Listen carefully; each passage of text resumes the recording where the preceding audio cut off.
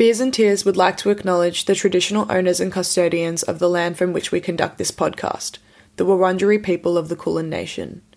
We recognise their continued connection to the land and waterways and sky of this beautiful place, and we pay our respects to elders past and present, and extend that respect to all First Nations people present today, and acknowledge that sovereignty was never ceded. This episode is proudly sponsored by the beautiful studio space at Small Time Group, supporting emerging artists to refine their products, develop a plan, and connect with peers and the industry.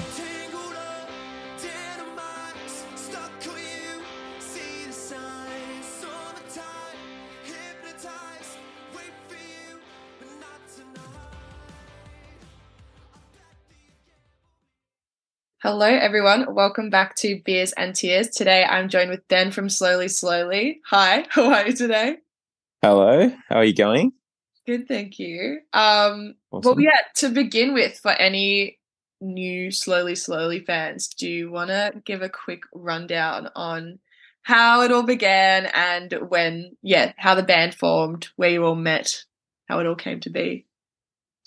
We kicked off back in late 2015 as a bit of an internet project where we just, Alex, the current bass player, and myself were just recording and releasing stuff online. And I think we'd released 2 songs, and then there was a bit of a demand for a gig. So we said yes to a few things and had to kind of pull in some members from there. And yeah, we've had a couple of lineup changes over that first initial period. What sort of started off as something quite small, it seems to, you push the rock up the hill and now it seems to be rolling by itself to some degree. So we're doing something right. Trying to figure out what, but yeah, that's how we got here. Cool. And you've just released, last year, at the end of last year, released an album called Daisy Chain. We did, yep. Yeah, it's kind of like a bit different to the last album from Race Car Blues. A bit more of like, I guess, a bird's eye view on yourselves and your lives. Yeah, do you want to talk a little bit about this album and going from Race Car Blues to Daisy Chain, and what were some of like the ideas and concepts that you were dabbling with this new album? Yeah, so Daisy Chain was, for the most part, a record born through the isolation of the lockdowns. So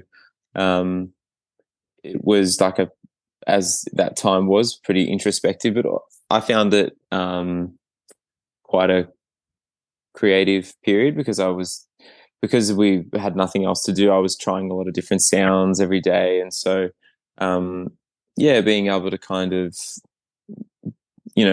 discover some new territory that maybe would fit inside the Slowly wheelhouse. And so sonically it has shifted a bit, but in terms of like narratively being a bit more bird's eye view, as you said, maybe I kind of dart between like 2 styles of writing, which seems to be like either like extremely autobiographical and blunt, and then maybe like a style that's a bit more metaphorical and where you kind of have to dig for the meaning of the song. You're not quite sure what it's about. I feel like there's both styles on Daisy Chain, the record. I don't know. I'm too close to it. You have to ask someone else. Yeah. I just hope that it's the boys in the band are a great sounding board for me. So like because I write so much and I'm always trying to I get a bit close to it, and they're a great sounding board for this. Fits in the wheelhouse, this works, this, that's one of my greatest assets, is having them. So maybe it's a question better answered by them. Yeah, totally. Do you find it difficult to kind of like see the world that the songs that you're writing live in terms of like an album? Yeah, it's like often, when we were a bit younger, we you listen to albums that felt so complete, that how do I put it? Like, you were like, oh, this, everything is so consistent across this album. How did they create a world that is so consistent? Because you go through so many phases and different your you know spurred on by different things and trends and things like that. And it's like, how did you make something that was so consistent? Because you have to write so many songs and then dwindle it down to an album. But I think as we've gotten a little bit older, sort of found our voice a bit more. And so, like, I think a lot of those sonic things, like the way things sound as such, like they don't play as much of a role as you think they do in making things sound consistent and creating a world. It's more like once you find your voice and who you are, that seems to carry. Like even if I do a cover now, it feels like it's within the Slowly world just because it's the way that I approach things. Yeah, I hope that makes sense. Yeah, no, it definitely makes sense. Yeah. And then you've got your title track, Daisy Chain, which is a really cool track. It's kind of a bit of a light at the end of the tunnel sort of song for the record. Did you want to walk me through this track a little bit and how it came to be and why it's the title track of the album and, just like the overall recording process of the album? Yeah, for sure. I just noticed your earrings. Oh, yeah. They're kind of like daisies, hey? Yeah, I'll take that. So on brand, I planned it all out. So Daisy Chain. That was probably the last song written for the record, which coincidentally was the top opening track. I guess because it did feel like that light at the end of the tunnel. I didn't want it to feel like you had to wait for the entire record to play out before you knew the ending. It was kind of already the cards on the table. But the recording process was a little bit disjointed, to be honest, because it was in that lockdown period. So it was like kind of hard to get together, and we did things in dribs and drabs, and the final track listing didn't come together until we were still like had songs up in the air and discussing what to do because it was such a hyper creative period over that lockdown. I had so many songs, so I was like the record could go this way and it could be all this style of songs, or it could go this way, or it could be a mix, or so there was so much deliberating, and to be honest I blocked a lot of it out, but it was the actual process of recording was pretty seamless. I did a lot of stuff from home this time round. Usually we do everything in the studio, but we were able to like extrapolate some home recordings and demos over to the final recordings this time, which was actually kind of comforting because I always get quite attached to the demos, as you do. And we worked with a mix engineer named Jonathan Gilmore over in the UK, and he was just instrumental to tying everything together. And it was to find the right balance with the mixing was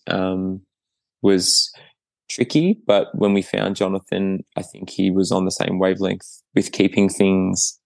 If you listen to say like a song like Blueprint, you'll realize it's kind of like trashy and garagey in a lo-fi way, but it still sounds quite like maybe like high fidelity, like it still has like a high production value. And so finding that balance is really tricky because you maybe traditionally your stuff has to either be really like home recorded lo-fi garage kind of thing, or shiny pop, but we wanted to straddle that in some way. So it was tricky.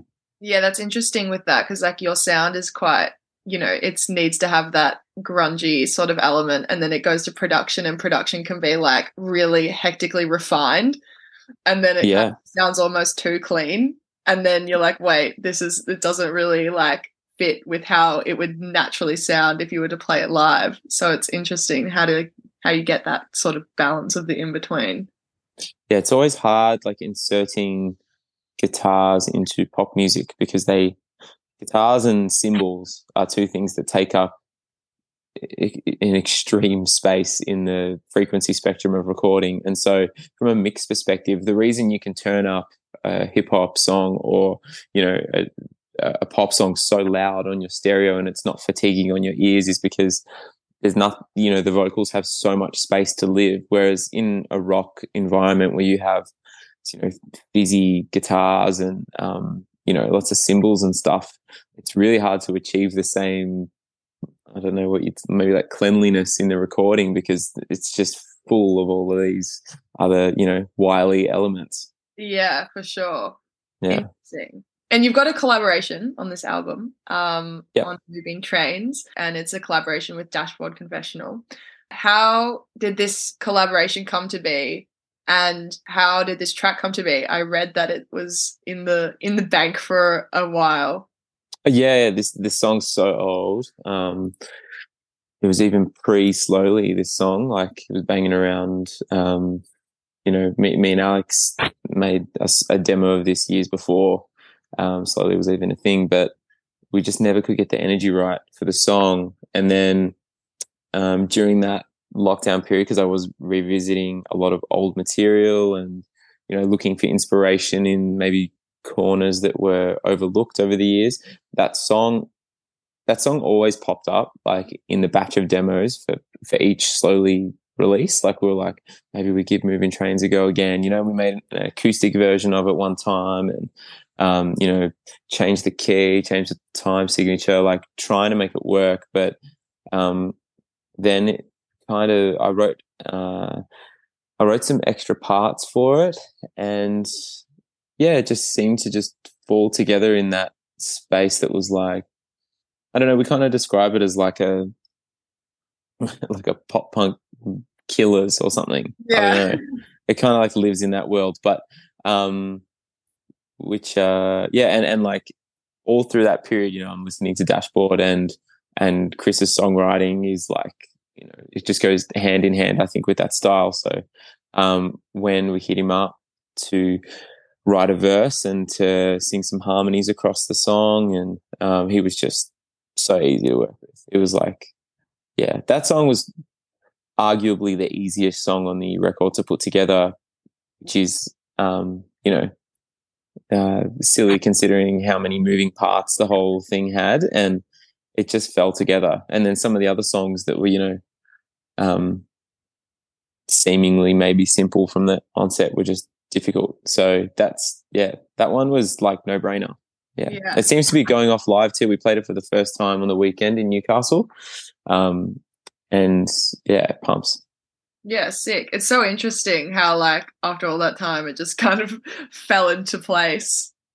I know, it felt strangely serendipitous or something, because it was, that the song is this, like, initially written as what maybe my take was back then on being like a romantic song. But it was just, and then years later, having, some semblance of what you'd maybe call wisdom is like, I see it as just such a pitiful, self-deprecating, like almost like just self-attack, the whole thing, where it's just a huge woe is me. And it's like, so being able to kind of write some new lyrics through that lens and almost just like bookend the process was like kind of therapeutic, you'd say, maybe. Yeah, I was literally just talking about that, like the concept of writing something, like writing a song based on the experiences that you've had like years ago, and being able to like use the tools that you have now in your life to like reanalyze what was actually happening in that period and like rewrite that in your own brain and headspace of where you are now. Oh, absolutely. Like it's, I think like journaling in itself is like such a powerful tool, and that's essentially what, as songwriters, what we're doing. We're just trying to like, writing stuff down can often help you process it, and I see the benefit of it like 100%. So yeah, I get you. Sweet. And you're playing Groove in the Moo.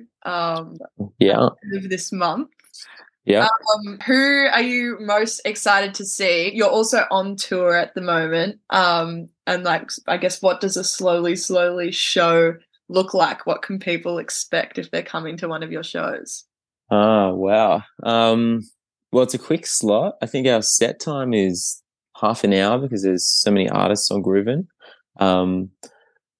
we're just so excited. Like, we've played a couple of festivals that tour, like, you know, they're in multiple places, and we've played quite a few day festivals, and there is like a real difference in the vibe backstage with a touring festival, because, you know, especially something that goes for as long as Groove in the Mood, because you know, you're seeing other artists like at multiple junctures throughout like a month, and then you're also, you know, that being like the airport, you know, and you just, everyone's on the same like sleeping schedule, and everyone's a bit out of it, and it's like a extreme experience that creates extreme friendships. So like you always, I think it's a bit more of, you move as like a cohort in a festival like that. So we've been so excited. We were placed on a lineup in 2020 for Groovin, but obviously missed out on it all eventuating. But so this is like an important one for us, because it was like the one that got away. Yeah, for sure. It's also an all ages festival, which is something you're quite passionate about. The rising youth in the music industry and ensuring that they like get some good opportunities. And yeah, how do you kind of feel about being able to like play all ages shows? Yeah, because it's like it's becoming like increasingly difficult to play all ages events, because, you know, it costs a lot. Like a lot of the venues make their money on alcohol sales, so it's, you know, you pay a lot of fees.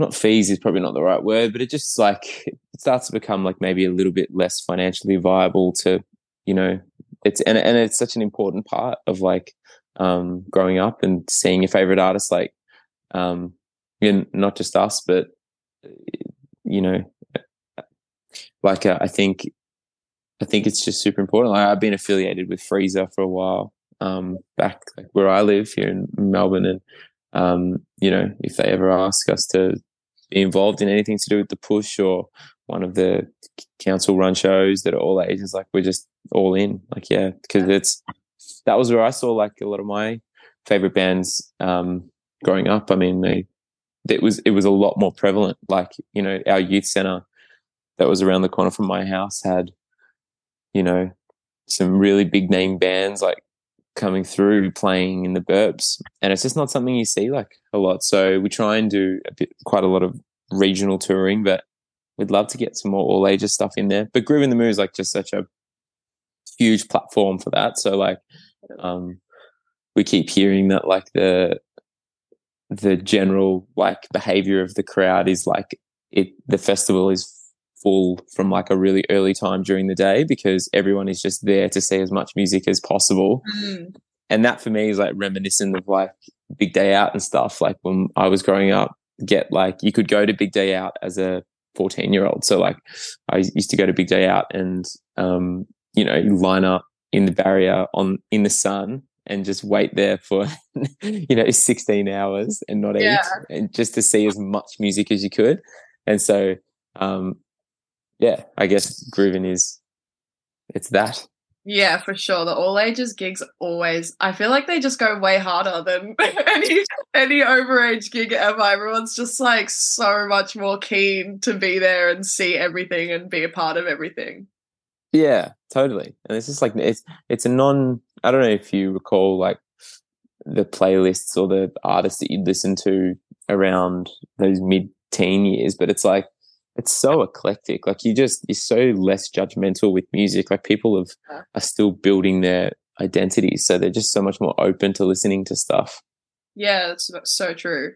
Yeah. Nick, like you get older and it's so much more like nostalgic when you're listening to like bands that you were listening to when you were 14. I still go see them live because it's just like feels so nostalgic to experience.